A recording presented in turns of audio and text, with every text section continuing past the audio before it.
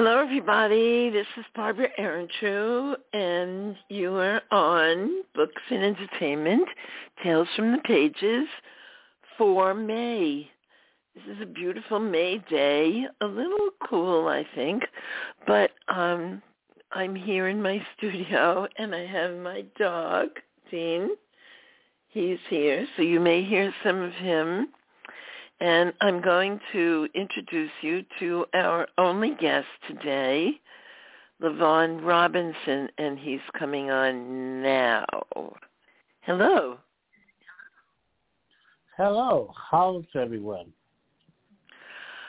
I'm good. How are you? It's nice to talk with you and put a voice to the face.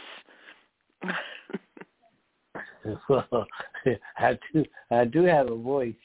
So thank you, and a face. So thank you. And a face, a voice and a face. It's nice together. when they come together. It's nice when they come together. Exactly. And we have been reading all of your poetry for months now in Yes. Books and Entertainment, and you have been sending them in your chat to me, and I'm overwhelmed by the amount of poetry that you have. I mean, each day. I write poetry. I write a lot, but I don't write that much. And so I'm very excited to learn more about you and your poetry and your books. And so let's get started. And I'm going to start with the questions. There weren't any you didn't want me to right? There were none that you... They're fine. No. Okay, so we'll start with the one I always start with. Where were you born and where do you live now? Okay, I'm originally from Philadelphia, Pennsylvania, born and raised in Philadelphia and Pennsylvania. And 2006, 2007, I, through, the military, decided to live here in Lancaster, Pennsylvania. So I've been in Lancaster, Pennsylvania, where I'm currently reside now since 2007. So. Oh, okay, that's great. So you're right in the middle of Amish country, right? Yes, right there in the middle, smack bat, right in the middle. So besides writing, what is your... Little bit of city. Okay, what is your occupation? Well, I'm working part-time. Well, I'm working part-time at a local hospital doing environmental services of housekeeping. And I work for a local, as a behavioral health tech for a local right there run here in Lancaster. So those are my jobs right now that I have. So Okay, tell me more about your second job, the one that you work with. The behavioral health tech is to right there run. It's a rehab for drug addiction and alcohol addiction. So that job is because being that I in recovery myself, and I got since August the 5th, 2018. I've been in my recovery going to this August, God's willing. I'll have 5 years clean. That's so wonderful. That job, congratulations. That's wonderful. Yes, that job is I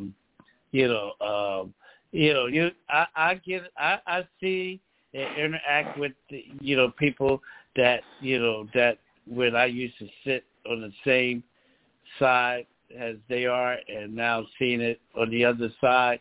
So I feel like my presence and whatever advice I could give them, or just showing by my presence of that, no matter what you go through, especially in this addiction, if you want help, the help is there, and so you can beat this. So it's just a way of me giving back to to a program that has helped me stay clean so far, through these years. Well, that's really wonderful to hear. And we have in Books and Entertainment Chat, Renee Drummond Brown, Renee, she just gave you a congratulations. She just gave you a congratulations. So yes, she's awesome too. She's an awesome person, and also very prolific, and has been on the show. Yes, I would like to ask you, what are? It's not part of the questions, but I didn't know that this was you didn't put this in your bio. What are some of the problems that you face when you're trying to be clean and stay off of whatever you're addicted to? It's your mindset. Sometimes you have to go through some things. Sometimes you have to go through the mud in order to appreciate life and the surroundings or the beauty of life. So I believe that if your mindset isn't at that point where you're in synchronization of your spirit, your mind, and your body, then you're the biggest thing is temptation, and the biggest thing could be your pride. The biggest thing could be you think that you got this, and you forget what you went through, and if you don't take lessons of the past seriously and learn from them, then you heard the old adage, you're bound to repeat it. So that's very good advice. I use my writing. Really good advice. Yes, my writing is something I love to do, and I use my support group, and I like the difference between me and that guy 4.5 years ago. I was that guy 4.5 years ago while I was in my addiction, didn't give a damn. And, his mission was only one thing. And so now when I look in the mirror, God has blessed me to have some time, and people, places, and things that's true, but it's pretty much your mindset. So when I look in the mirror now, I like what I see, and when I lay my head down on my pillow, my mind, I'm conscious about that it was a good day, in a sense where I didn't do anything to try to harm myself or anything, or cause bad karma. So I take that seriously, and so those are things that so far has helped me continue to stay on the path of sobriety.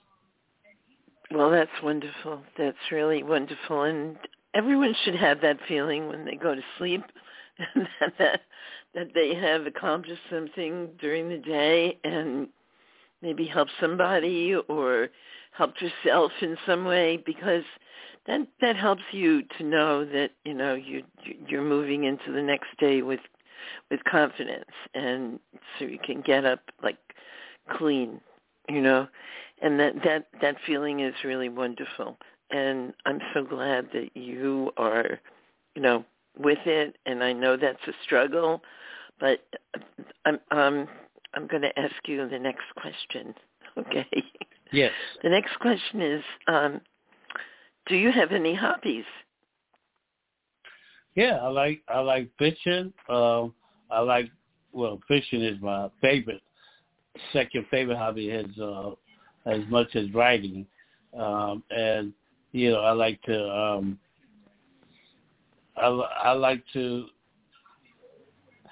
fishing and mainly I'm a homebody, introvert, so I can stay pretty much to myself. So fishing is much, you can do it with friends, but it's still an activity that is you against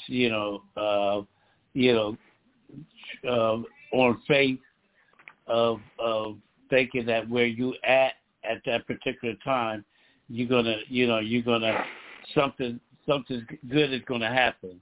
And so fishing allows you to adjust your thinking on the fly and movement. So it's fishing is very tactical in the sense of how you can apply that to life. So fishing, I would say that there's a lot of activities, but there's none that I love doing most. That anybody knows me knows that Larry is going to be fishing. If he could get a job fishing, he would be fishing for a job. You know what I mean? So that's so do you like, what kind do you do? Like, do you get into the overalls and all and get into the water? And I know Pennsylvania is a great place to fish. Or do you actually get into the water, or you go by boat? I tried fly fishing before. That's trout fishing. If you go and trout fishing, you can get in the water, deep water, and try your hands at it. So that's freshwater fishing. But mainly, I love freshwater fishing too. But you got to do a little bit more work. But I like going on a charter boats out in the deep sea fishing, for blues, sea bass, the big stuff. Oh, the there. big stuff. Yeah, the big point stuff. Yeah, the big ones. Yeah. Yeah. You have to have strength for those, right? You reel them in. Well, they give you a fight when you in the ocean, you go on 100. Or maybe 100, 200 feet down, so if you got fish on your line, you have to reel that up with fish. You have to reel your line up 100, 150 feet up with fish on your line. So it's it could be a challenge, but the action is nonstop when the fish are biting. You don't even think about that. You just is that when you put that line in the water, they hitting it, and you're happy to bring it up. You know what I mean? You're happy to be going home with fish. You know what I mean? So that's the excitement of it. You don't know what you're going to catch, but that's the whole point of fishing. You never know what, if, and when, or where you're going to catch it at. But when you do, and they biting like that, it's a good thing. Yeah, well, that's a great hobby, and it probably helps you a lot in so many ways. I once went fishing. Yes. I went fishing a couple of times with my father, but we lived in the city, so it was in Brooklyn in Prospect Park, and I remember getting on a boat and the line and a few things about fishing, but I was young. And I haven't been fishing since, I think once I went with my husband, but it wasn't really, he liked to fish, but I don't think we fished much together. And I personally do not like fish very much. So not as a class of animal, but just the taste of them. And, I don't like that fishy taste. So it's a quiet taste, but I love fish is healthy, but it's one of the healthiest foods that we can eat, and so I love fresh fish, and I get it filleted. So on the boat they cut them up, for you, fillet them for you. You take them home, you wash them, spice them, and fry them, bake them, whatever, and there's nothing like freshness because it's coming straight from it's not sitting in a supermarket. It's coming straight from the water to your plate. Right. So it's a whole different thing. Like it's a whole different thing. Yeah. I know. So let's move on. Definitely. That's really great that you do fishing as your hobby. Yes. Okay. So who or what influenced you to begin writing? Well, I always had the talent when I was young, but who I looked up to, Langston Hughes, and, I never met him, but I read his stuff. That was Gwendolyn Brooks, and, of course, Maya Angelou. There's a whole slew of writers that I've read that influenced me, but the one that really influenced me is a poetess, Sonia Sanchez, and she's an American poet, and she was part of the Renaissance, the Harlem Renaissance back then too. And what happened? I don't think I've ever heard of her. Talia Sanchez. No, Talia. Sonia. No, Sonia. Sonia. Yes, Sonia Sanchez. Okay, Sonia Sanchez. Okay, I've heard of her. Yes, Sonia Sanchez, and she's a prolific writer also, and a playwright, and so she came to the school when I was attending Old Brook High School, and I met her personally, and so that kind of set me, straight when she, acknowledged me and say, hey, stand tall in your blackness, Larry, and so that kind of stuck with me. So that kind of set me like, okay, this is something that's possible. You know what I mean? That can be pursued by seeing live poets. Someone that actually was in the field doing what they love to do. So that kind of kept me on the track of pursuing and, sticking with it as long as I have. Oh, that's wonderful. That's really wonderful. And it's great when you find something that you really, you love. And so, it's from starting to write to publishing your first book. Why did you decide to publish your first book? Well, when I was writing prolifically back in the 80s, I always write prolifically, but when I was writing in the 80s, in the middle of the 80s, 80, 87, and 88, when I was writing like that every day, or 30 poems, a month, and poem every day or more, and people sharing it, and people would say, hey, you should get a book out. And so it stuck with me like, oh, okay, yeah. But I never really pursued that because other things came through, or my mind wasn't occupied with. I mean, I always had the gift, no matter what I was doing, I always read, but I never pursued writing books until, because I know that was a process, and I wasn't willing to go through that process.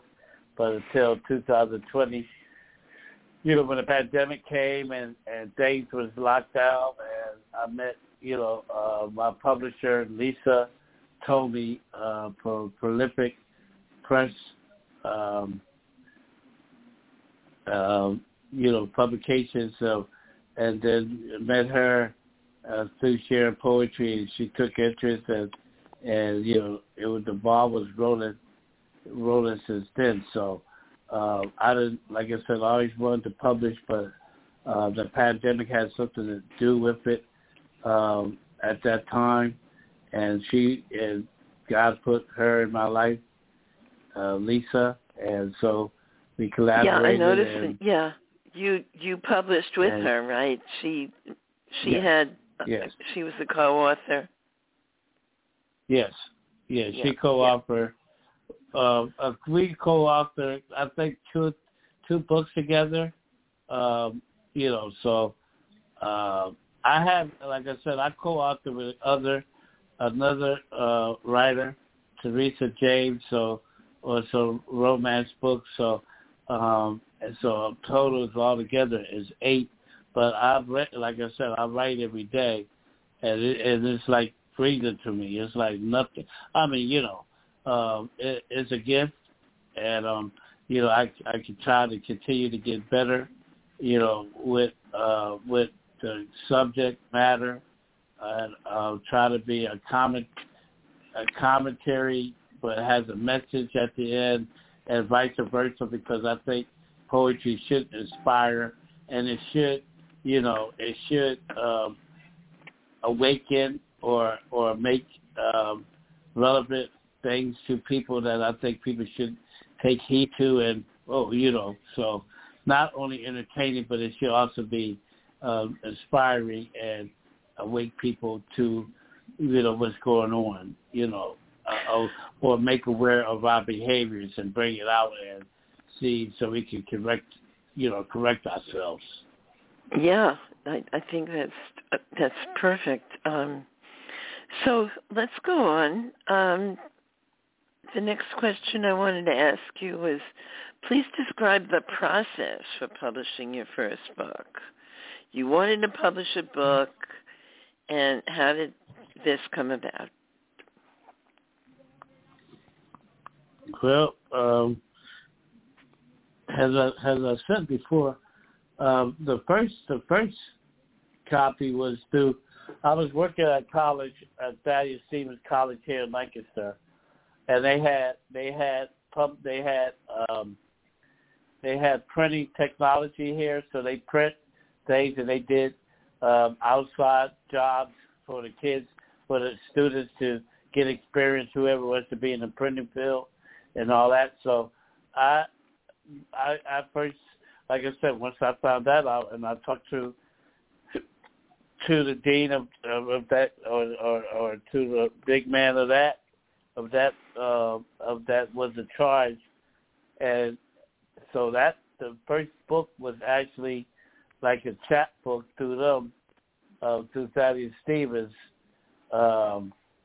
print through them in 2000. I believe that was in 2019, 2020, early 2020. So that's how the printing and the books came along. It came through that little chat book because they did it, and just for experience, and you pay them little. They give you a nice little price. You pay it, and you get 100 copies for so many prices. And so they did all the editing and everything else. So it was the first experience that, and I would use them again, if I had to print anything else. What's the name of the publisher? It was Thaddeus Stevens College.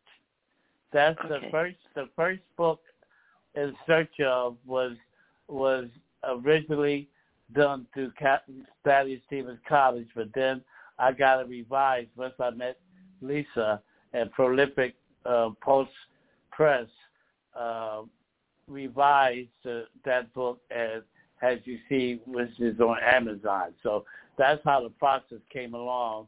And after that, it was, because I was writing so much, and at that time, which still am, and she'd say, hey, you got enough material to write a lot of books, so get it together.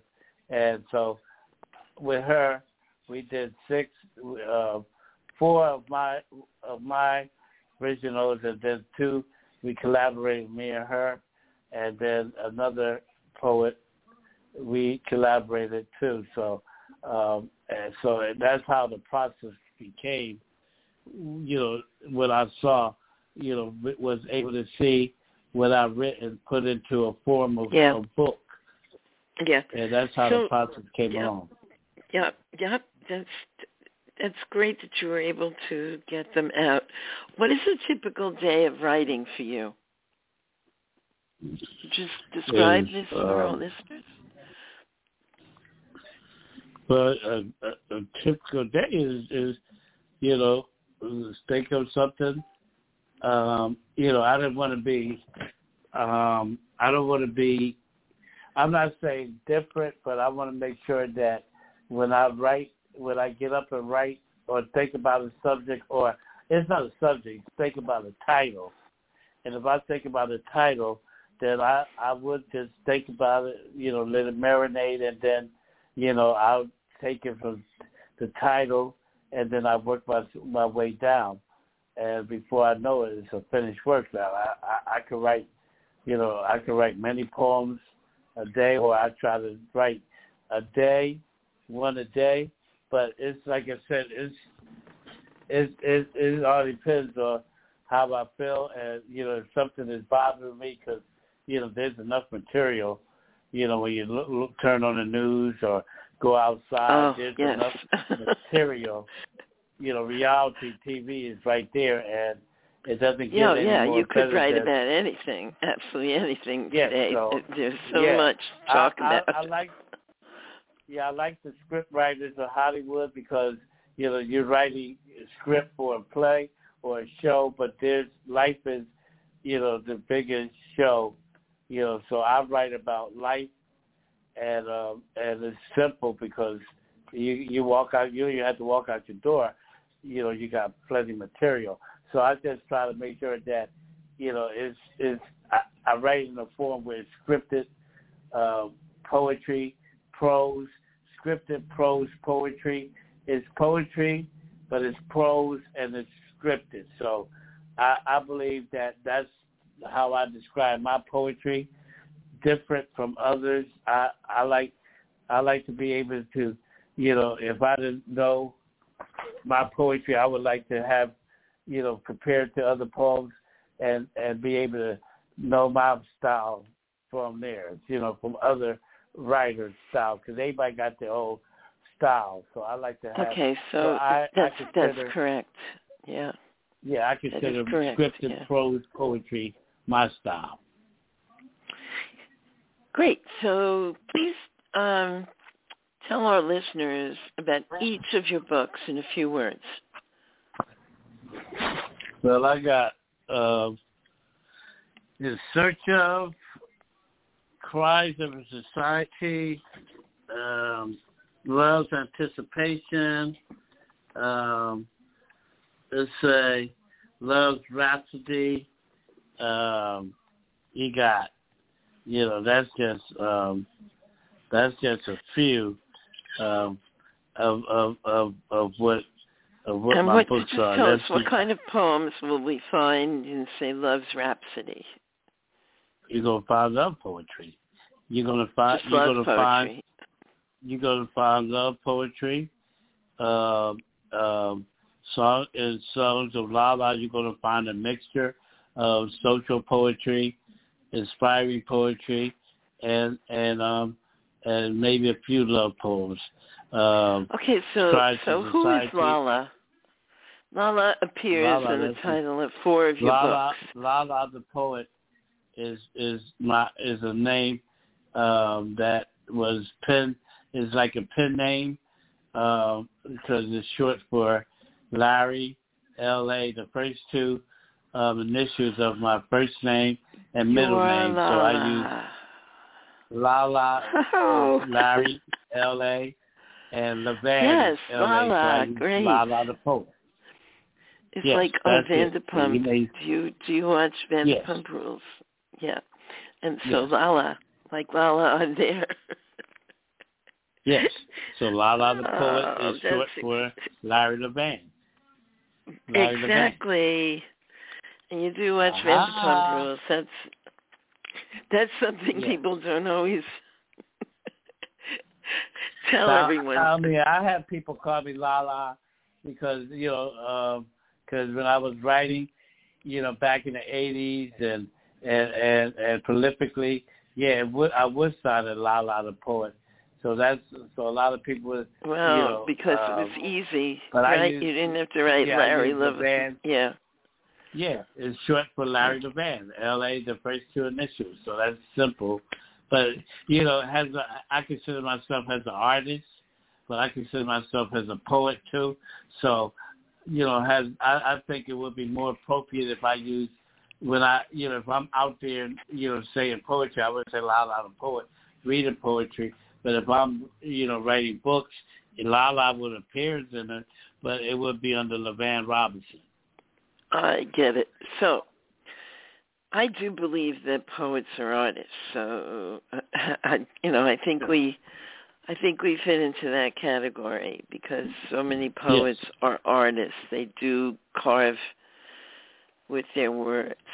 So, what do you want I know we've sort of skirted around it, but what do you want readers to get from your poetry? I want them to know how great they are. I want them to know that, you're manifested in greatness, in an image of greatness. So, we don't take this image that you see in the mirror for granted because, despite what, the world, the temporary world may throw upon you, it's only temporary. Your greatness will last forever. So if you embrace your greatness, that in a time of uncertainty and darkness, that greatness and that power within you is going to shine, and that's going to be the permanent thing when all's said and done. When you shed your physical, your temporary physical housing of your eternal light and soul, your greatness, how bright your light shines, that's how you're going to be known. You know what I mean? So why not shine? Why not allow your greatness to shine through your physical form? So when you shed it, nobody knows the difference. That's really beautiful. Excuse me. So that's what I want people. When I write with a purpose because I believe in, this is my way of, I'm not going to stand at the mountaintops and yell and scream and proclaim nothing, but I will stand at the front of the gate and share my experience and share, my thoughts abstract from the world, and so people can know that you can truly be yourself. You don't have to compromise who you are and your thoughts. Like, everybody's not going to get it, but you're here for those that will get it. Well, I think every poet feels. A lot of poets. I know I myself started writing poetry for that reason. The outside of me does not fit with the inside. Yes. So a lot of times I didn't get to say what I wanted to say, and so poetry allowed me to get that out, and it still does. It still allows me to get things out that I wouldn't ordinarily be saying in conversation. And so, yes, and writing is one of the, now I always found writing to be really, when I saw Roots and I saw Alex Haley, being portrayed in Roots and how he became a writer, and I was like, dang, being a writer is all that. So, and how, you're able to, express yourself and able to, articulate words to that, that may be simple to you, but it can be meaningful to someone else. That's the power. That's the power. Would you say, to me, there's nothing more better than that feeling of somebody, relating to what you're saying. A total stranger. You know what I mean? Yeah. And would you say that your writing has helped you in your sobriety? Of course, because I can write about it. I'm clearer. I'm clearer now in my thoughts and my thought process. So the writing. Well, when you're doing what you love to do and you're destined to do, it just elevates you to another level of self within yourself. So I can't get no higher than self. We can't get no higher than self. We could be self-conscious. We could be, in a self unconsciousness of our manifestation of self. But we can't get no higher than a level of self. So why not become the best self you could be? Actually, I agree with you. So would you say, have you gone back to your writing before you were sober and compared it to the writing afterward? Would you say there's a difference? Yeah. The book, like the stuff that I had sent a lot of stuff in 88 and 89 to Library of Congress. Now, looking back in the early 80s, the crack epidemic was out.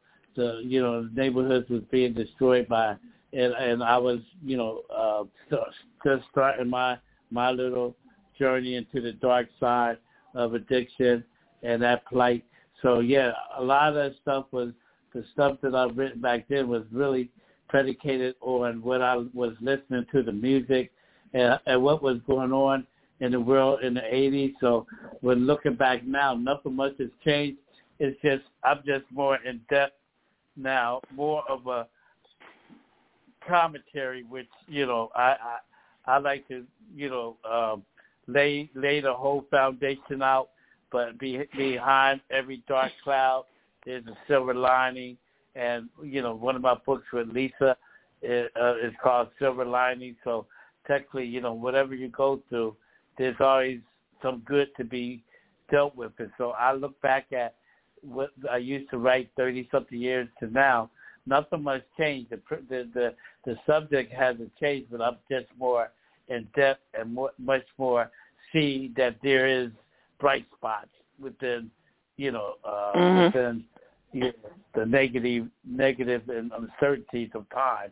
There is always, the sun is always going to shine behind the clouds. You may not see the clouds, but the sun is there to shine. Yeah, I agree. And going back to the 80s, 30 years ago, it's, scary as hell. Yeah, 30-something years ago, yes.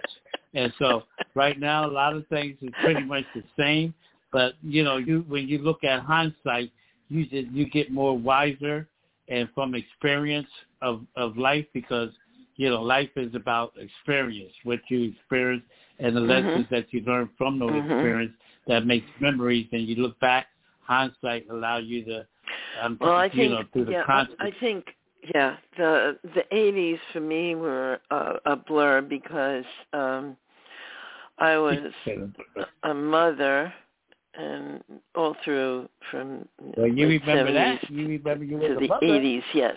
Oh yeah, I remember that part. Okay. But everything else that was around me was really like, it happened, but I couldn't really tell you much about what was happening because my whole being was centered on taking care of my children, and yes. that was what I planned to do, and that's what I did do. So, are you working on anything new to be published? I'm always ready to be published, but like Lisa said, you got 8 books out, and that's right now. I've always got new stuff. As you see, I write every day, and so I got right now. I have 1.5 years right now of new stuff to be published, but I'm not in a rush to publish it because I know it's there. I'm working on outlining my plays and short stories. Now, poetry will always be my first love, and I'm not going to stray too much to that, but I am expanding on writing plays, short stories, essays, more technical writing. Yeah. I wrote a play. It was a one-act play, and I submitted it to a festival, and it got 2 festivals, and it got awards, and I wanted to go back and write again, but plays for me are so different. They're so there's such a different way of writing. It's not it's not like it flows. You have to have your characters. You have to keep putting everything in format, and so that that situation keeps me from actually going back and writing. how I learned is that I keep a mini cassette with me, and when I'm out in the streets, you know, for real, a mini cassette, and when I'm out in the streets, because, you know, I don't want the plays to be complicated, my plays. I want them to be, you know, everyday, simplified plays, because life is a play itself, you know what I mean? Exactly, right. It should be real life. Yeah. Yeah, the real life play that we play in life is something that I want to capture, so when I put it on paper, I want it to feel real, not just made up. So I got my tape recorder, my notepad, and pen. So that's how I'm taking notes now. So when I put it together, I hope that it's realistic, you know what I mean? Creatively realistic. That's what I'm working on now. But I'm not in a rush to get it out there because it's a process, and I'm enjoying the process of just expanding my writing, you know, on all fronts. So that's a blessing. That's great. So will you be having any in-person or online book events? Well, this one, as far as I know. And so if anybody wants to do some more shows and do some more, online. Well, you can. I hope some of the books and entertainment people. There's Delaney Oaks. You should contact her. Delaney has a wonderful couple of shows that you might like to be on. Yeah, and I'm always down. So I'm on, like I said, I have 8 books out that I believe that's prolific, and they my early work. So anything published after these, you will see a difference of growth. I believe as an artist, you have to grow, you know, until you feel like, you know, an example is when you see, you know, when you see actors coming in as young actors and they stick with the field and you see the roles that they have, you know, mature, the roles show their maturity in their field and in their chosen craft. So I believe as writers, as long as you keep writing, you know, we all have our own style. You're going to come up with your own style, and that's what makes writing and artistry so prolific, because it's not the same thing. You know what I mean? It's exactly. Everyone brings a little twist to the So you're trade. not really having, except for being on the radio, you haven't actually done any actual. No, I haven't done nothing physical readings yet, but hopefully, you know, this summer maybe more, you know, poetry open mics. You know what? You might try available. going like on SoundCloud. You know SoundCloud, it's free. You go on SoundCloud and you can record on SoundCloud. I did do something back in 2013 with one of my Army friends and put some poetry through some music. So I did do that. So I do know about nice. that. But like I said, there's so many possibilities. You know, so many possibilities for you got the social media, which is give you people all over the world, so you have a wider audience. TikTok. So there's a lot of things to get you out there. But right now, you know, I just want to focus on becoming the best writer I can be. So when I put pen and paper, people will feel what I'm getting at. You know what I mean? I want to convey ideals and stories through poetry that people would touch people. Yeah. Do you go to readings in your area? Do they have poetry readings in your area? They have poetry readings here, like you said, and Philadelphia area. They have poetry readings all around. But I had, like I said, I would during the summer. I'm like this. I'm a poet. I can go out there in the streets and just read poetry. That's what poets do. We don't need a stage. We can make our own stage. Well, yeah, I agree, but I think sometimes reading your poems to other people helps you to understand if you're getting across what you want to say. I just went to one. Yeah. I'm like this. I get in the mood to read poetry. I just get up to regular random people and read a poem. Hey, I got a poem for you. They get stuck like deer in headlights. I got them. So that's how I do it. Like I said, I have my books out of the car, and sell my poetry books out of the car. I'm an artist. I when I get in that mood, Barbara, I do stop people, and I do, and say, hey, hold it, I got something to say. And people, in their curiosity, he's making a fool of himself. Let's see what he's going to say. I surprise them. I give them a poem, and they be surprised. And do you have a book and then do you sell books that way? Yep. I tell them I have books. I have a book for sale. I'm a struggling poet and writer. And they be like, yeah. And so I give them a little taste of what they're going to get and say, hey, my books is here. And I try to make it affordable where, hey, you give what you can. But I don't, like I said, selling books that take $5 to $10 a book. And, it's not, I'm not out there pushing it like that. But, when I do, I get a couple people, say, oh, yeah, this is a nice book. You know what I mean? So, to market is easy to get the material out there, but to market it, that's where you got to have, that's where for poets and writers, to me, artists, they got the music company, they got this and that. But I'm talking about for poets, unless you get signed by a big company and they do all that for you, we have to be like salesmen, knock on doors, like exactly. Vacuum cleaners. Exactly. Poets have to sell themselves with their work. Yes, you have to sell ourselves. So you're not doing anything this summer then? You don't have anything planned? I'm not. I don't have nothing headlined, but don't say, I would never say never. Look out for Larry. Because he's riding around with his books in his car. He's going to stop. I ride around with the books in the back of the car, and if you see me, you may meet a real live poet and get a real live reader right then and there. Something surprising. You know what I mean?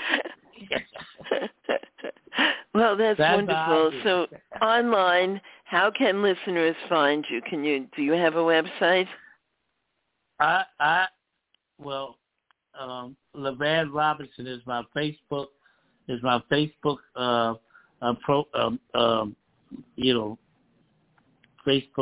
page.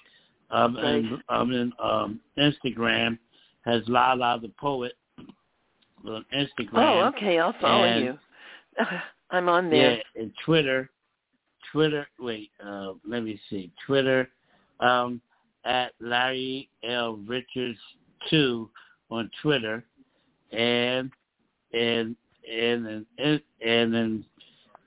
I'm on Linekill has Larry Richardson in Lincoln.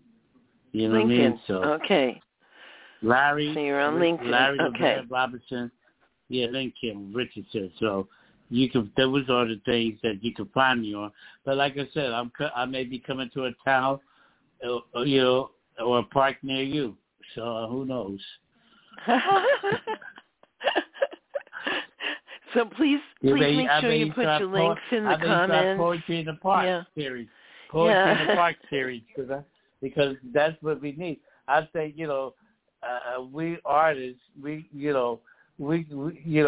God give us these gifts that pretty much can write their self into any place, but we have to be there and present the gifts out. So it's not no use to having it and not being able to share it. That's why I try to share it on social media with as many groups and people as I can, because it always comes back. I met you, not by coincidence, but by, reading poetry, and then you said you had a show, and then here we are now. So, I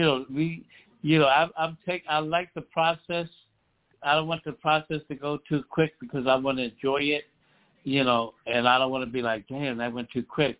So I'm enjoying all these blessings to get when I have a chance to, be able to express myself and express my poetry. So I know it's not going to come quick, but I know when they do come, it's a blessing. No, it's absolutely true. And just put your links in the comments under the post on my page. And finally, yes. This is my last question. I always ask my guests, and okay. You're a poet, so I'm sure you're going to give me the answer that I think you're going to give me.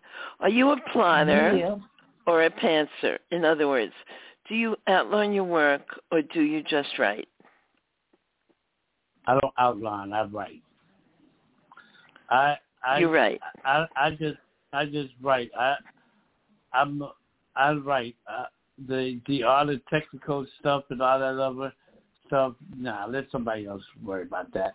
I just like to put the material out, because that's how it comes out. I mean, when you're a poet and a writer, you bleed and write poetry and you write. So the thing for us is just to be able to get it out. You know what I mean? Because it can't stay in us forever, and if it does, it's not going to be no good use to no one. So I like to write. So I'm a writer. No, I agree. I like to write. I agree. I just like to spill it out all over the floor. I like to put knot out. Just bust it and let it spill out on the floor. Yes, okay. So we're almost done. We're done with this portion of the show, the interview part, and so the second part is just talking, and so. Just like you and me, we were talking. So, okay. I would like to say a few things. First, what a pleasure to have met you, LaVan or Larry, and we've met through poetry, and I thought your poetry was exquisite. It was sometimes breathtaking, and I thought, this person is writing this poetry, and does he have books? What is going on? So the other thing is that a couple of things have happened in my life that I'm kind of proud of. One of them was that just last week I was made Poet of the Week for Poets at Heart. That's a group on Facebook, and excuse me. That's good. Yeah, and also a poem of mine was translated into Assamese. It's Assamese is a language that it has been Indian. It's Indian, and it's an organic Indian language like Hindi and Bengali. Okay. So it's an Indian language, and translated into Assamese by June Bora, Bora, and he came to me and he said, I would like to translate your poem Women into Assamese. And I said, whoa, that's, no one's ever asked me to do that. And so I waited like a month. I think it was a month. And he just posted it today. It's on my page. Yeah. I haven't been able to share it yet. But even without sharing it, I've been like almost staying up late to answer the comments. There are just ridiculous amount of comments on here. And a lot of them are in Assamese. So it's like you have to translate them and then write your answer. And some of them are like, when you see some of the comments, you think, oh, wow, so it really got to somebody, And I'd like to read that poem because now it's in Assamese. I can't read the translation, but this is the poem. and it's called Women. And it's a poem by me, Barbara Ehrentreu, and the Assamese translation is by June Bora on my page. But I'm going to read it in English. And I wrote it to celebrate women during Women's Independence, the Women's International Day. Yes. So this is time to celebrate women who are the core of the world's existence. We birth and nurture and tend to our young and do it mostly with smiles and love. Many times our job is invisible, yet our presence is seen in the results. Without women, there would be no men, and without men, there would be no women. We are connected in a way still untapped. The world needs both men and women to function and run in the way it needs to for all people's needs to be met. It's a recipe not to be changed, for without the essence of a woman, the men in this world would not be who they are. Women are the driving force for peace. Left to themselves, men would keep fighting for that little bit of space. Women know how to deal with adversity, and they are so strong they will bend and not break when most men will topple from the weight. Women are powerful. We bring our power to everything we do. Our quiet force takes over when men dissolve into bickering. A woman can get things done. She doesn't care how long or how hard it is. Women have patience. That is why we can withstand some of the worst ever dealt to us and still rise up to become something special. And many are now leaders who have the strength to face the wrath of men who do not respect them. Women are loving and kind. Our kindness allows us to struggle with a difficult person and still get to the other side of an argument without blows, finding a way to help the other person see our side without creating a war. Women are the ones who are there when needed. We bring food and attention to those who might be sick or injured. Many times we need to feed our own family afterward, yet we do it with care and affection to help from our hearts. Their only payment is the smile we receive. Let's celebrate women on this special day, for women are truly the engines of the world. Poem. That's good. Okay, and then it was translated into Assamese, and people who could not have read it and told me their feelings, and so I was extremely happy about that and very excited that it's happened. So that's my big deal this week. Also, okay. I am republishing because my publisher went out of business, and I've told this to many people on my show that I was looking for a publisher and decided to go with KGP, and that's Amazon. And so they got everything right. They have the formatting inside right. Everything's right. And I'm republishing my first book, If I Could Be Like Jennifer Taylor, which is a young adult novel that I thought would be standalone, and which turned out to be the first novel of my series, the Mill Valley High series. So I'm republishing that, and it's almost done except for the cover, and the cover is driving me crazy.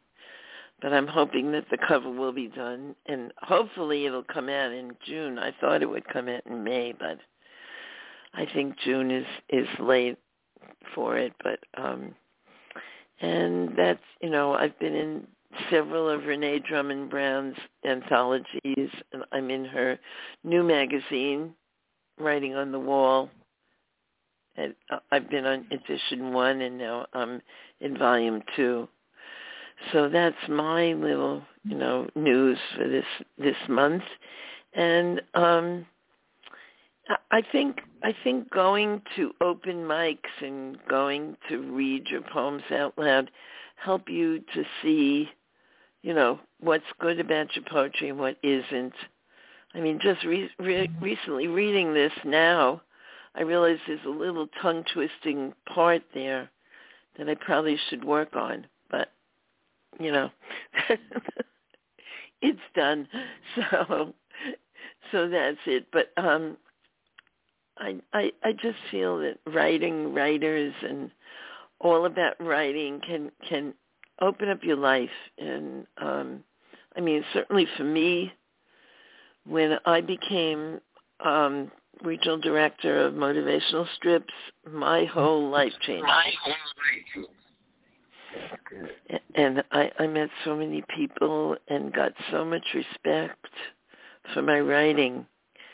And to have that happen just for your writing is the most wonderful thing in the entire world. Just to have people say, I love your writing. It's like, whoa, they like my writing. They don't just like me, They're not looking at me, the person. They're looking at my writing, which is really me, As you know, the writing is you. So I would like you to share your poems, as many poems as you'd like, LaVan, starting with whichever one you want, because you have, gray star pages with so many of your work.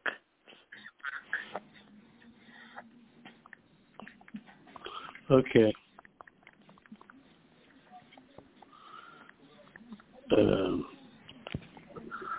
I would have to say, let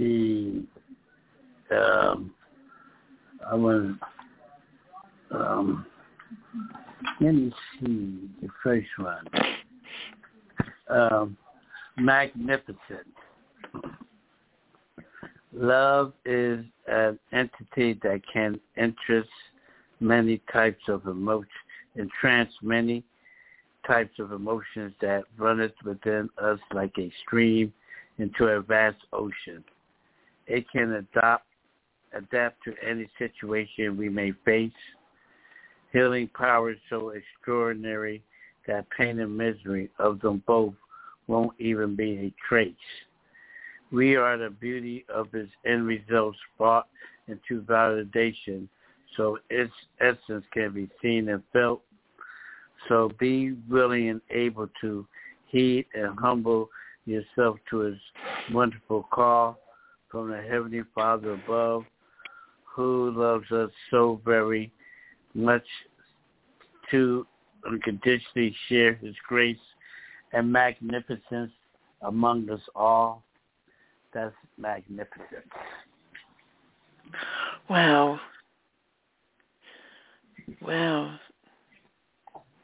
Yes.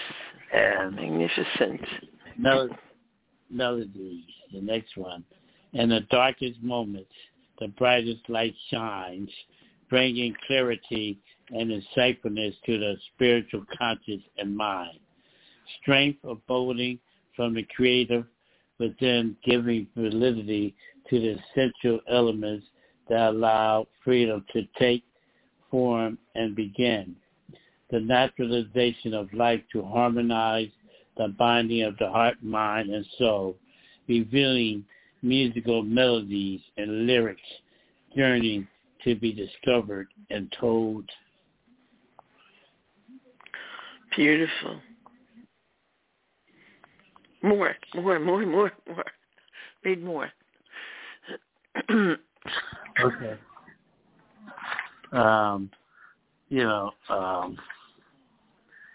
Miracle.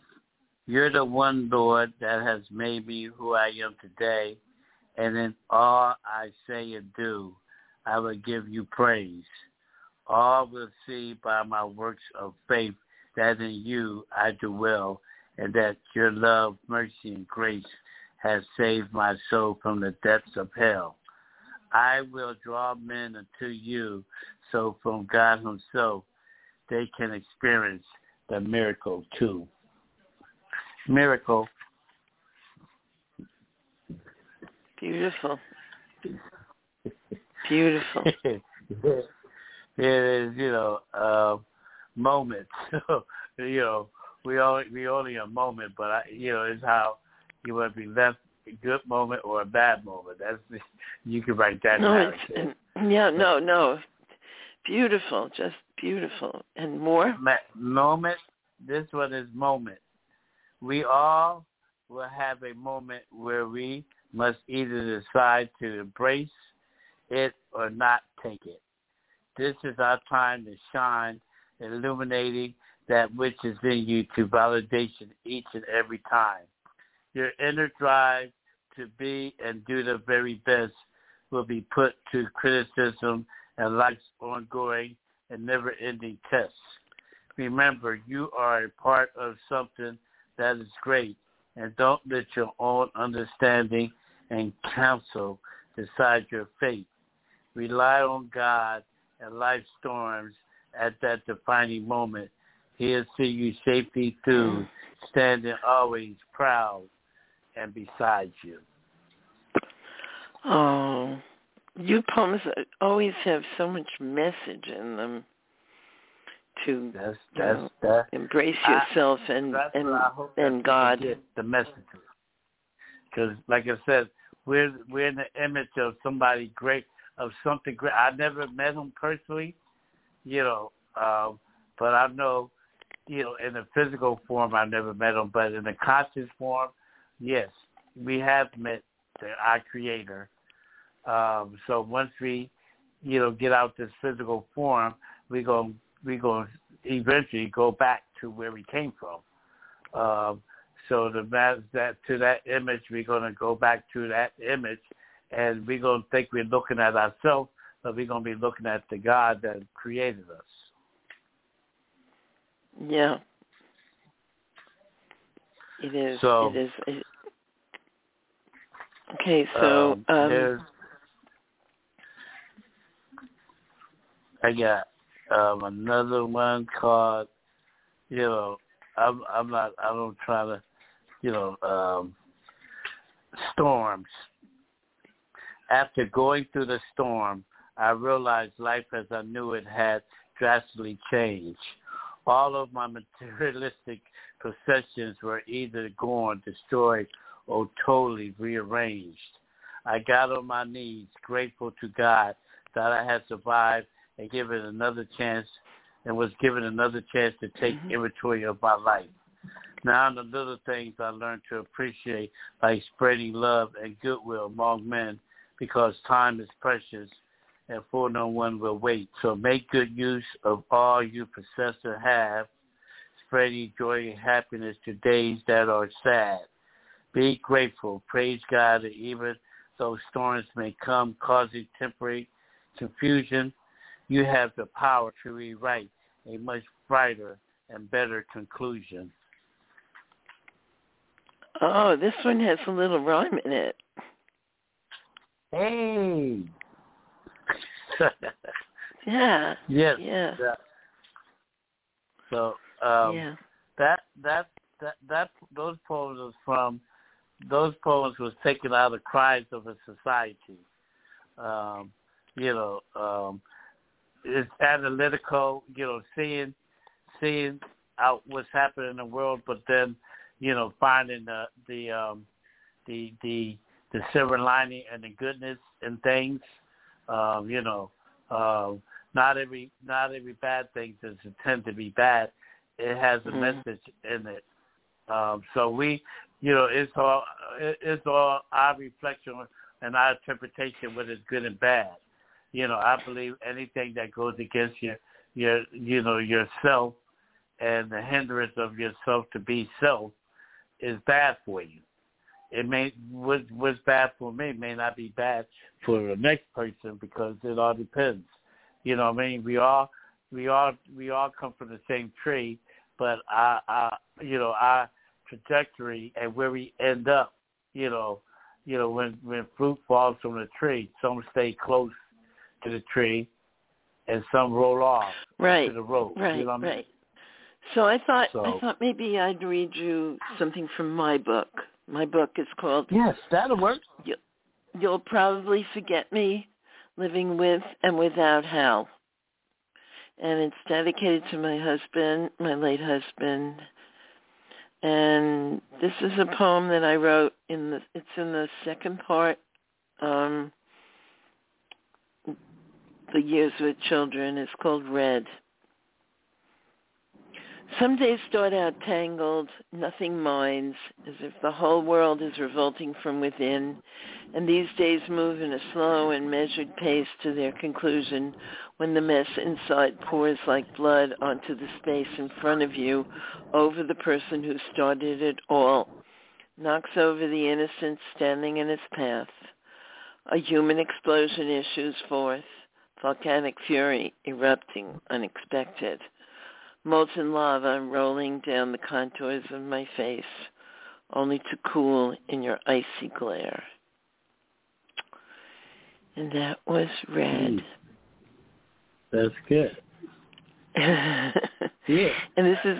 I think as long you got ears, eyes, and mouth and all that, just so you can be able to express yourself artistically.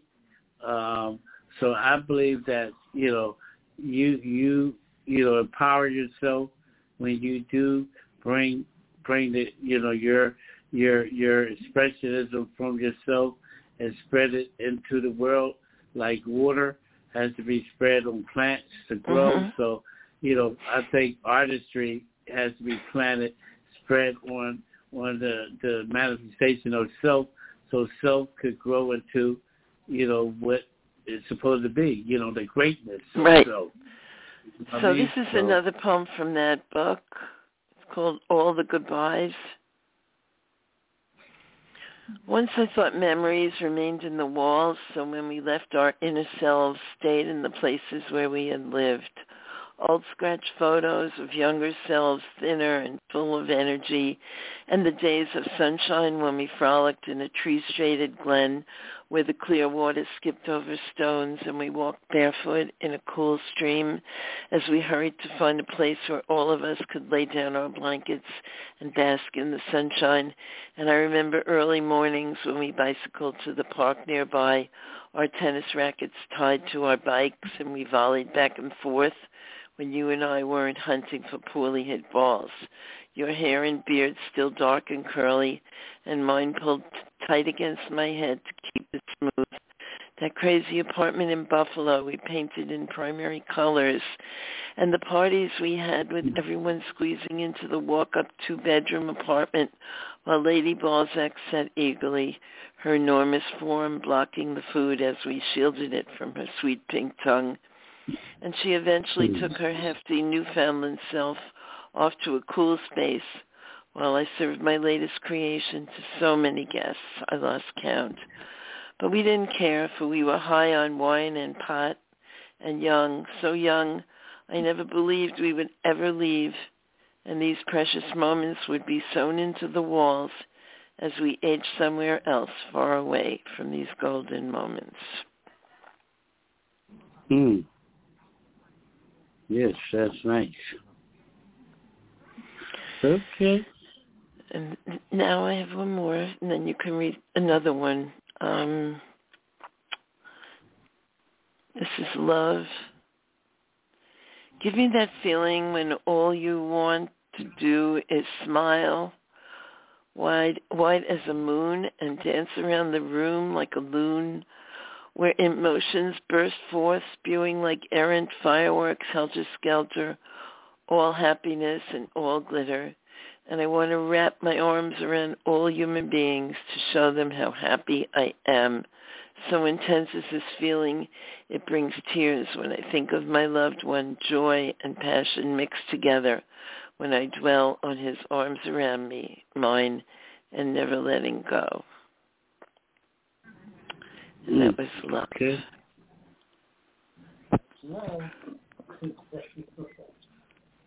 And this is, I'm going to read this one too because this is called Anti-Love. And these were done to prompts from, I don't know if you know Robert Brewster, but he's a Writer's Digest editor, and he has a blog called Poetic Asides.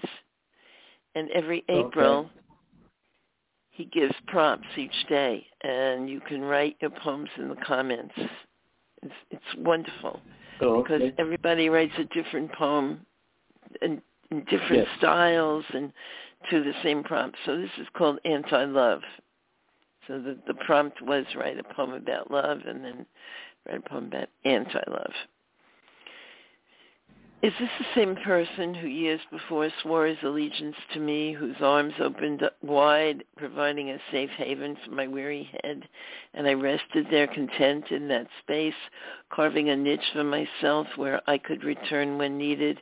Is this the same person who tenderly held me and kissed me with passion, fueled by his fire to consume me, and I trembled with the same fire, slipping effortlessly as our bodies fit together, a roar only we could hear, and wanting you all the time was the only way we felt?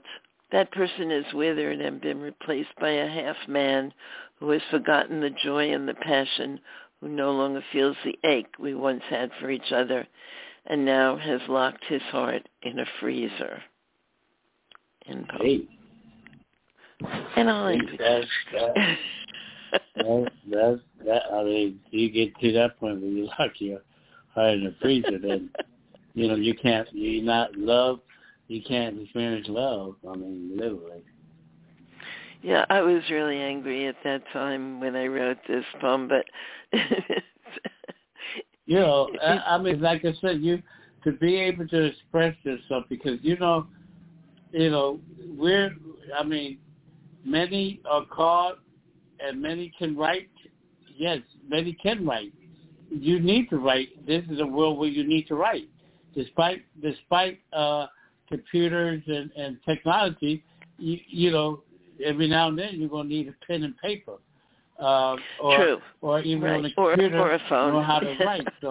But there's difference between writing and writing.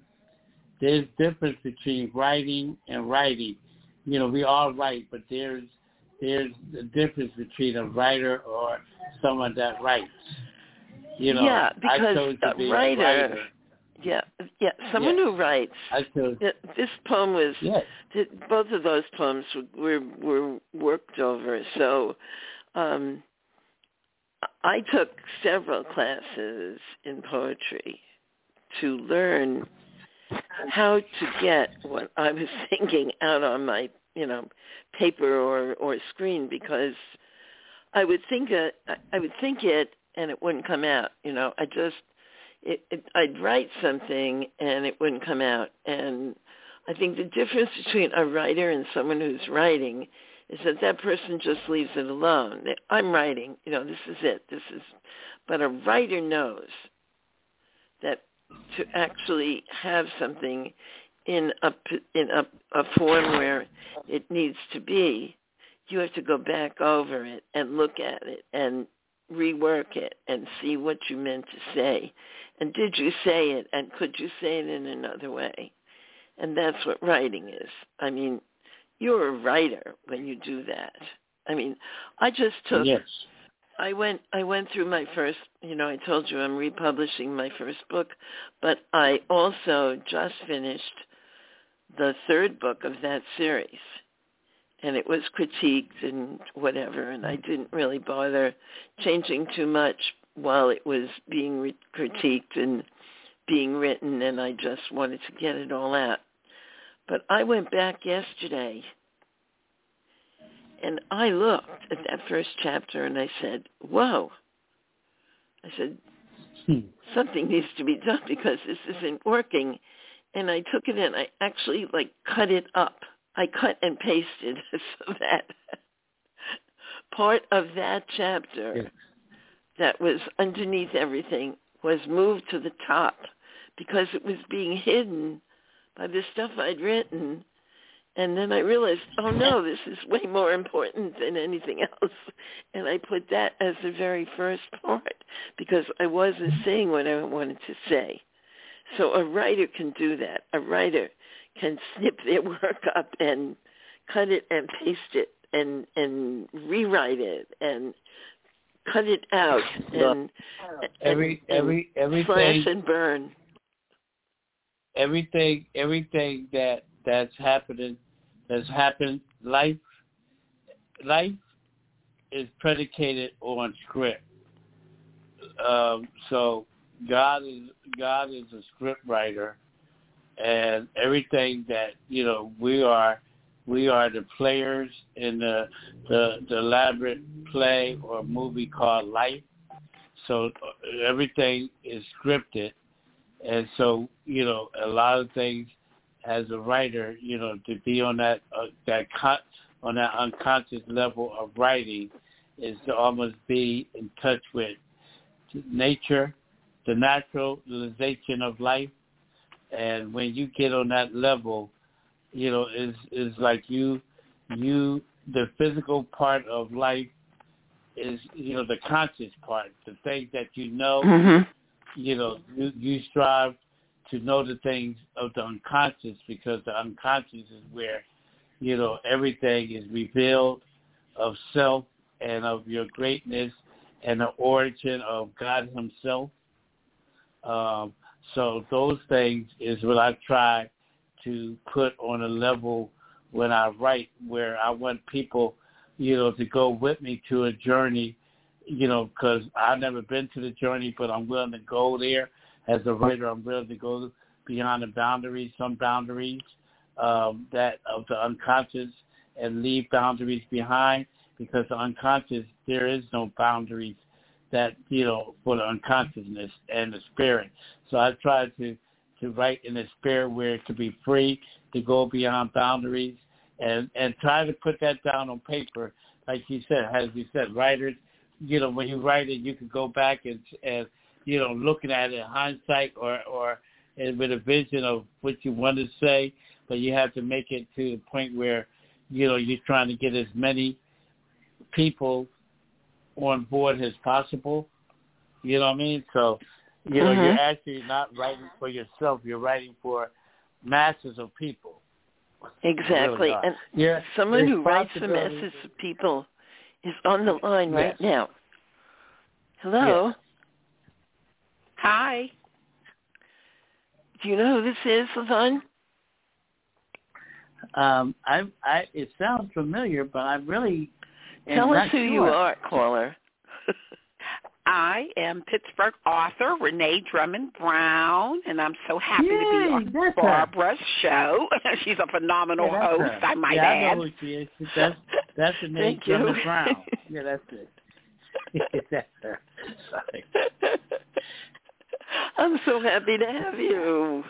I'm happy to be here, wonderful Barbara. every time I'm in your presence. So, have you been listening to the Pittsburgh show? In the house.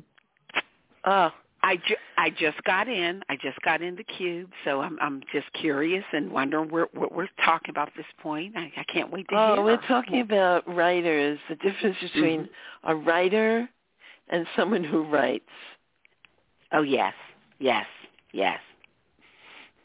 And we were saying that it there is a writer, somebody who actually pays attention to the words that they put on paper and don't just throw them on there. And then there's someone who writes, who just puts words on, and that's it. Yes. Big difference. So I also believe that we've been so institutionalized in our thought and our thinking that as artists we break those as a true artist. There's no boundaries and no structural foundations that we know of, or else artistry would be caged like a bird, and you wouldn't be able to enjoy the freedom of the ways of taking it to the next level. So I believe that you play with the foundations of writing, which many have left blueprints, and you take the best of it and make it work for you and develop your own style. What do you think, Renee? I totally agree, because we all have something to say, and we are so different, but yet that's what connects us across the globe is our writings. I'm sorry, from author to author. And I just love the words that, people put on paper. They are their words. They may not be your choice, but it is a common factor that links us together globally.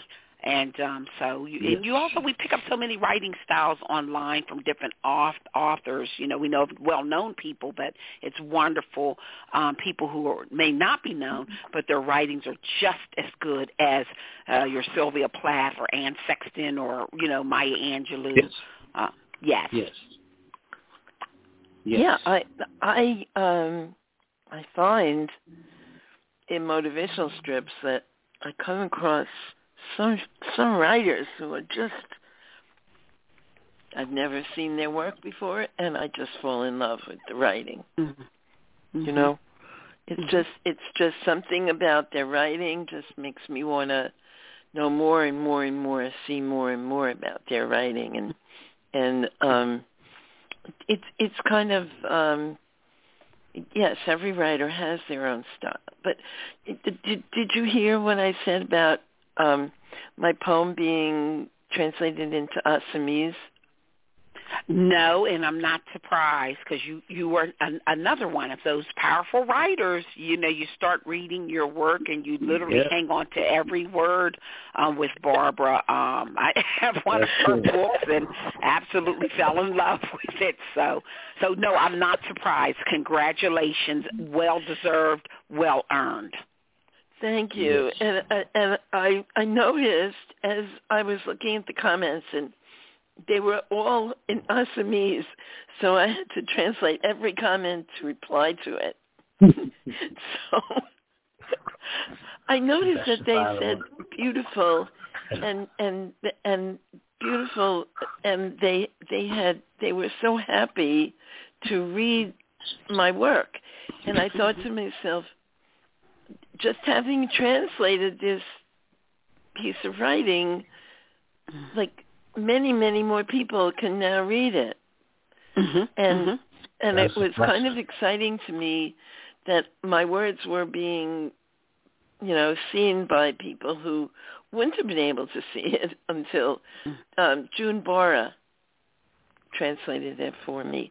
He came to me and he said, I'd like to translate your poem into Assamese. And I said, go ahead, Mm-hmm. And that was like a month ago. And he did a really, according to what people said in the comments, he did a really good job. Because I don't Out of read curiosity, Assamese. Barbara, what country speaks that language? India. Yes. India. Okay, India. It's from the province of Assam. Mm-hmm. Mm-hmm. It's organic. That's good. It's actually like Hindi and Bengali. Mm. So it's Assamese. It's a very old language. I was just like, whoa! I didn't know that. I didn't even know there was a language. Wow. And then to add to the second part of what I was going to say, LaVan Robinson is another one of those authors. Oh, his work. I just kind of came across some of his writings, and he actually wrote in my last book, The Writing on the Wall Global Magazine, issue 2, and another phenomenal writer. Yeah, we didn't have we're to both in there. Yay. Oh, yes. Yay. Oh, yes. Yes, you are. Yay. Yes, and LaVan, sometimes you have authors that send the writings in, but there's a lot of corrections, a lot of back and forth, and he was just one of those authors you don't have to do that with. His words are crisp, they're profound, they're very clear, and you know right where he's going in his poetic writings. So another kudos to his him. writing is just so clear and so beautiful. Thank you, Renee. It's a blessing. And it's so. Yeah, it's just so beautiful. It's a gift. It's a gift, and but everything is predicated on the fact of writing. The world we live in, the word, God's words, the embodiment of love. Everything is written in one form or another through the artistry of words. You know what I mean? writing, putting words together. Yeah, I think that writers see the world in a different way. I know writers see the world in a different way, especially poets. Of course. Poets look at nature and they see things that other people do not, like artists, you know. And like people will walk by a field of, for example, daffodils, okay?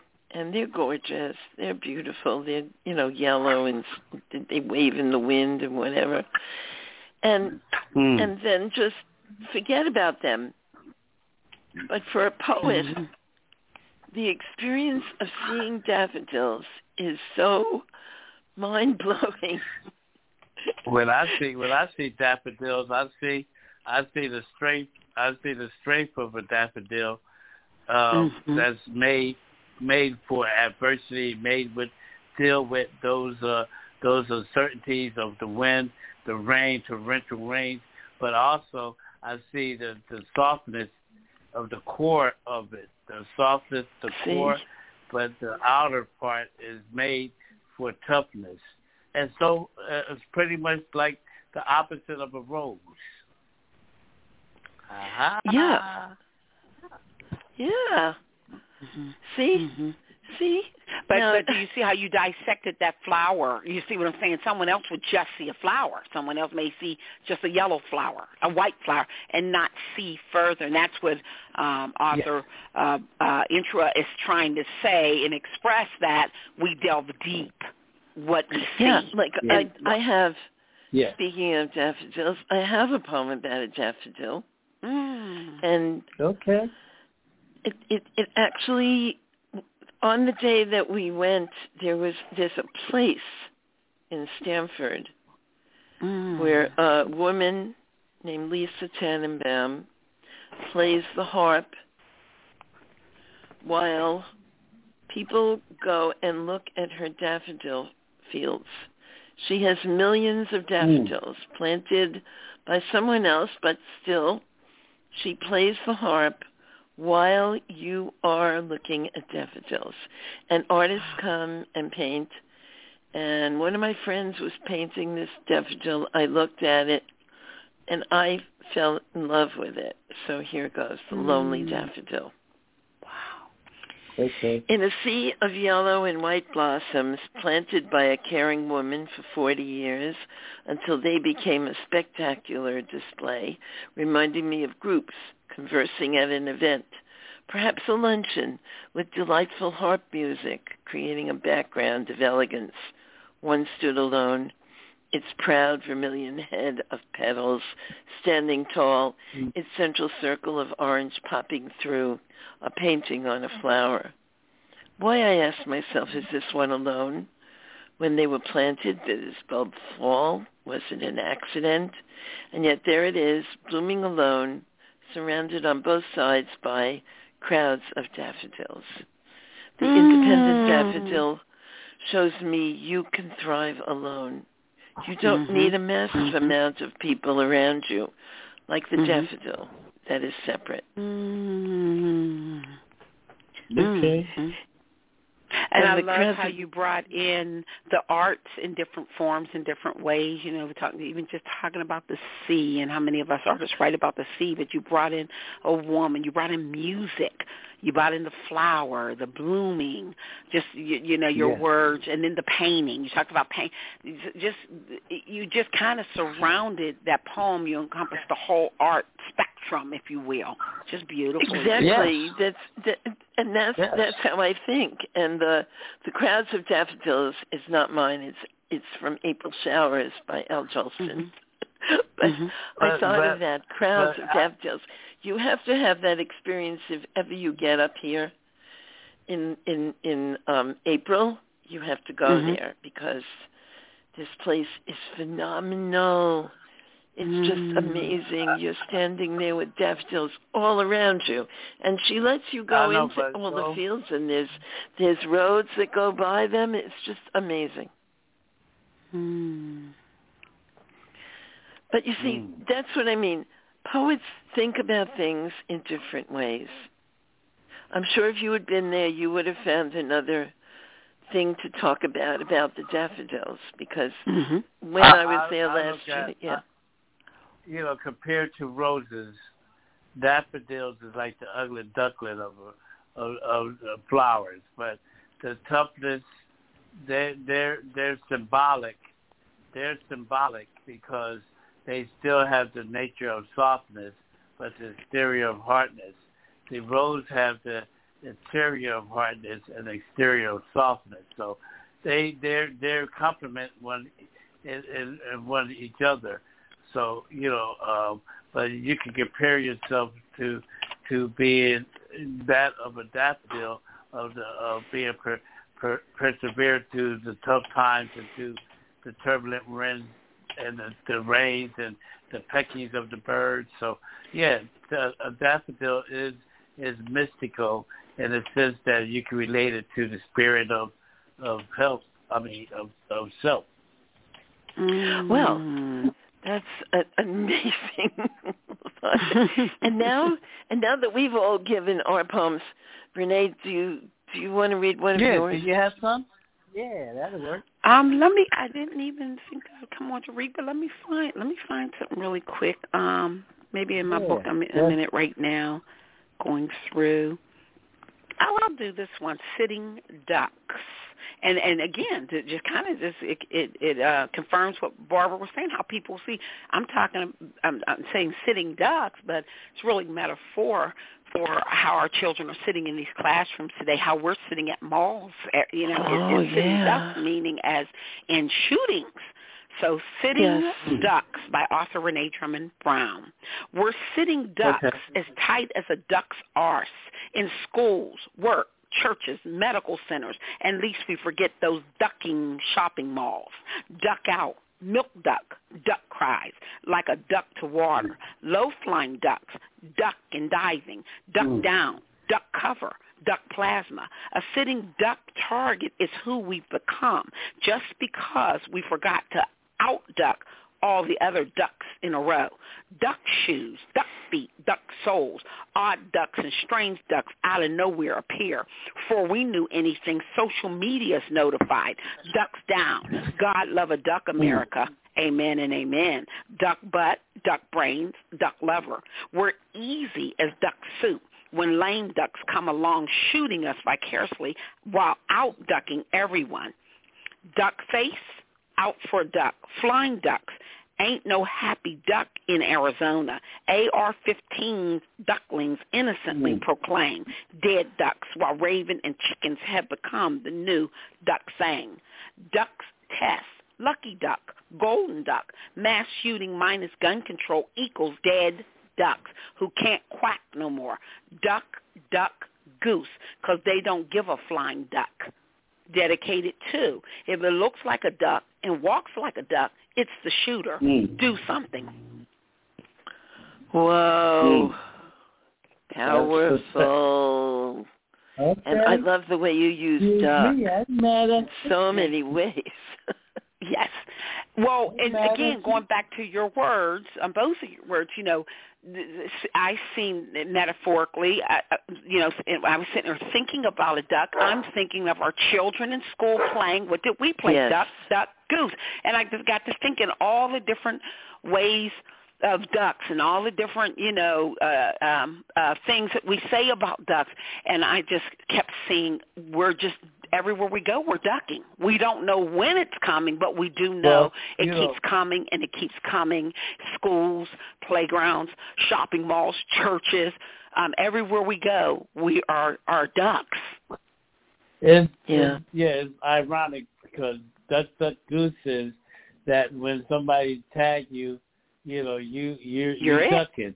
You either duck and you become a goose now, and that's just by hand tag. Now, the meaning, as you said, now is a totally different game now because you have to really duck from bullets. You know what I mean? So, it's, definitely came a long way since we played back when I was in junior high school and elementary school. Oh yeah, Dr. Goose, yes, yeah. Kids love that game because you could run around. Mhm. But Mhm. this is really, I think it gets us into the discussion of why we have to be sitting ducks and the whole discussion of the awfulness of needing gun control and also mental health help. I mean it's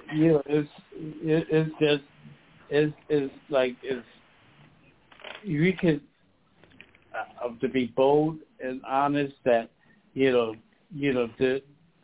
man, our reign here is only temporary here on earth. So like any beginning, and if the beginning is tumultuous from the beginning, when God gave us free will, and through the free will, we had the knowledge of God's, and man wasn't supposed to have that, because with our limited abilities and the way we allow our emotions to get involved and twisted into things, so I mean, like, we're only here temporary, so how we go out, is important to me. I'd rather, not go out on a burst of bombs and gunfire when we're so much greater than those bullets, where we have the power to create, to create greatness instead of taking greatness away. So we're not, the narrative that we are now is definitely not us, not who I know we are, has manifestations of self. But, as an artist, I'm going to do my best to try to allow people to see, if they just stop for a minute or a second to see the greatness in them is bigger than a bullet. Yeah, it's true. It's true. And the whole thing, though, is that we're hoping, you hope, that someone will stop this madness, because it's just so awful. I mean, I worry that the holiday is coming up, and who knows what will happen during this holiday, because it seems... I hate to say it, but man can't stop it, trust me. Man is not equipped to stop it. Yes, man is... LaVan, I believe man is equipped to stop it with laws. And it's really, laws need to be enacted so that people don't have guns who shouldn't have guns. I mean, nobody should have an AR-15. No, do you think anybody should really have one of those? I don't think nobody should have guns at all. But if you ask me, no, I don't believe in guns for anyone, but some people say guns are okay if you're going to use them for hunting or you need protection. Gun? I don't have a gun. A gun is made to take away. Like, so to have a gun, you eventually you're going to use it. So you may use it for the wrong purpose. So to have a gun in a possession or around is just, to me, a defamation of self, because you're going to use it, and it doesn't. What good comes from having a gun? I don't see it. When you practice love and give love, there's no need for weapons. You know what I mean? When you're taking something from someone, the basic birthright things given by birthright, their freedom, their choice, their voice. Yeah, people have something to fight for, and if you put a gun in somebody's hands, they're going to fight with a gun. Literally. Yeah. I think, though, that I don't believe so. if we have laws, then they're going to not be able to get guns. That's it. If you outlaw guns, then people won't be able to get guns. And the ones that get guns will be criminals, and they will be then, taken before they use them. I just, that whole thing of, we can't take guns away from people, but I don't agree. And I think that I believe you can. It needs to be laws. I mean, yep. I believe man can do whatever he put his mind to. We need to have laws to stop this awful killings, and it's awful, and we as poets can write about it. I mean, I wrote about the one in the church in Charleston. Oh, yeah. That killed me. That as well. That absolutely killed me.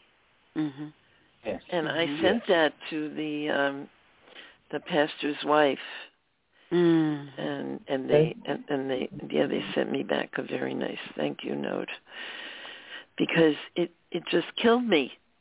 It kills me every time. It kills me constantly. And I've written about I've also written about like accidental killing. A little girl accidentally killed her father with a pistol. Jesus. I read that in the paper, and it's just like, oh my God, I have to write about that. Is not good. A gun is not good. A gun sitting around is going to find a victim. Yeah. The father, this is amazing. He had gone to take a shower and left his gun. I guess he'd been cleaning it or whatever, and he left his gun on the table for the 3-year-old girl. Oh. That's like kids is kids. You tell a kid don't do it, most likely he's going to do it. He or she is going to do it. Don't touch this. And it happened. When he came out of the shower, she had picked up the gun. She didn't know what she was doing. But she saw through actions of what they did. She know that if you point the gun at someone, which they probably did, and saw that action, because it's simple. Kids pick things up. You see a gun, you're going to point it at something to shoot at it. And so, she just perpetrated an action that she saw done either on social media, television, or even through the father, unknowingly or unwillingly. And they just came back to bite them, unfortunately. Yeah, there was a study done about that. The guy starting, his name was V. He started with V. Artists, they did a study of we as artists, I'm going to emphasize this again, because like I said, as artists that has people that got gift of writing, and it is our obligation, literally sworn duty, of the reason why we're here, and pledge duty to make it, to allow people to see the ugliness of their actions, so they can see it, whether they like to see it or not, whether they like to look in the mirror. A writing is used as a mirror of reflection, so people can make the necessary change to make the world a much better while we're here to enjoy this world. We're here to enjoy this world because God put us here to enjoy it to the fullness, the beauty, not take away from life, but to give to life. So as an artist, we're obligated, and that is our sworn duty and pledge to write to the betterment and to awaken people that's blind to their pride and their ideal, their illicit ideals of or illusions. Make them see life, the beauty of life, to want to live and want to change, to experience the beauty of life. Because once it's gone, it's gone. Once it's gone, you can't talk about getting it back because it's gone. So we only have today in this moment. And thank God that we're us three is here because God is in the presence. He hear that. So from this day on, we're going to touch a lot of people. Let's say that. Well, that's the thing. I mean, as a poet, you never think, oh, I want to touch people. I mean, you start writing for yourself, and then you say, oh, you start reading it to people, and you think, yeah, they're liking it, and then people tell you, oh, I was you made me think of this, and oh, you made me think of that, and oh yeah, this happened to me, and I remember this, and it all was brought up because of your poem. Yep. And that's what it's all about. And so you realize that your poetry has so much more power than you thought it did. You know? Yep. And your poem about ducks is a very powerful poem, Renee. Thank you. Yes, and you know, Barbara, I wrote that. I think I shared this when you interviewed me on your show.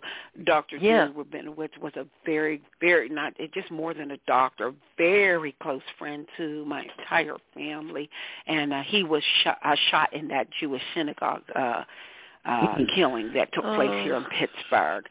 And truly all the things they wrote about him, I mean, he was one of those doctors. His home number was whenever you went to emergency, you took your children and the doctor wanted to relay it to your family physician, you called him at home any hour. That's the type of doctor he was. That's terrible. And so, just that to be taken away from this world. So it was that made me think of him and to pen that piece and just all that he gave to the world, to society. Wonderful person. He gave me in some of my earlier years before I even began writing really strong. When I first went back to school, he told me to write your history, write it, make it plain, make it clear. As he said, him being a Jewish man, he said that you have to tell the stories of your whole life so that people never, ever forget. And I've always held on to his words. And that's why you see that flair about me and my writings with slavery and things. It was some of the things he and I discussed. That's your poems are just, so incredible. So it's getting really late. It's like we have like 7 minutes left of this show. Very excited. And Renee, I'm so happy you came on because you bring such joy. And you brought joy to this show. Thank you. So next month, I have my show on the 22nd. And I have Oliver Bear, and I have someone else. I don't know who, but I met someone at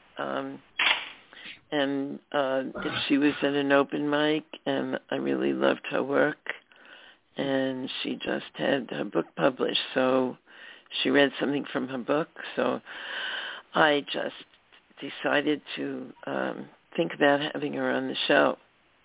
But I want to leave us with a hopeful poem. And this is the end of my book, if you'll remember, Renee. There is hope. Now is not the time to weep and moan. You have to shoulder the burden, and you should know you are not alone. Sadness should not be your tone as you go through your days uncertain. Now is not the time to weep and moan. Don't let me hear you start to groan. Everyone has it tough in life. It is a given, and you should know you are not alone. You may have sins for which you atone, and you have made your life a prison. Now is not the time to weep and moan. Try to be carefree and still as a stone, for in that stillness will be your heaven, and you should know you are not alone. I will soon be a crone, and that I still have words to be written. Now is not the time to weep and moan, and you should know you are not alone. Wow. Okay. I love the rhyme scheme. I love the repetitiveness, and I love the flow. I would love to see the form of that poem, to visualize it. But I think you've seen it. It's in my book. It's in my book. Okay. I thought no. I would like to just away from the book, because I read your book. You got to remember, as a whole novel, I would like to just see that poem. I've got one person on the line. Is this Brian? Actually, Barbara, it's two. Yeah, it is. I'd like to introduce my son, poet Chandler Dane Clark. Hello. Oh, hi. Hi. Nice to meet you. Yes. Yeah, I'm sorry I didn't get you on earlier. Right. Oh, it's okay. We're on the road right now in New Mexico on our way to Texas. Oh, okay. So you're on your way. You're in the car. Yes, indeed. Yes, we're going down to visit his fiancée. How nice. What a wonderful trip. My future daughter-in-law, who I've been told has no middle name and is adopting my middle and last name when she marries my son. So it's going to be Dane Clark? She's going to have the name of Dane Clark? Cool Dane Clark. There's not too many words I can say. Yeah, I do too. Do you have a question for our guests of any kind? Well, I just like to say that LaVan, I read your material all the time, and I truly appreciate your take on the world. I would like also to say that there's nothing. I mean, nothing I can say to speak towards mass shootings and the hysteria that is created. I will say this: the older I get, the more Rodney King like I become. Can't we all just get along? Mm-hmm. Serious. It's very, very close to my heart that I take the time of the meek is near, and I can't wait because I'm tired of people hating each other. Well stated. Yes. Thank you. And have a great trip, Brian. My next show will be my next show is going to be in June. It will be June 22nd. And as I said, I'm going to have Oliver Bear and someone else. Okay. So I'm so thankful, LaVan, that you came on and that we got to know each other. What a wonderful experience to meet you and to hear you read your poetry. And just thank you, Renee, for calling in and for joining in with your poetry and your wonderful, just presence. And Brian, thank you for calling in too, because such a great Indeed. Thank you, Barbara. I would be remiss if I didn't say hi, Renee. How you doing, Brian? I'm just You nailed your statement. I really love what you said. Beautifully said. Very nicely said. Brian is always such a treat to have on the show. And when he says he's going to have his own book soon, so I'm looking forward to that.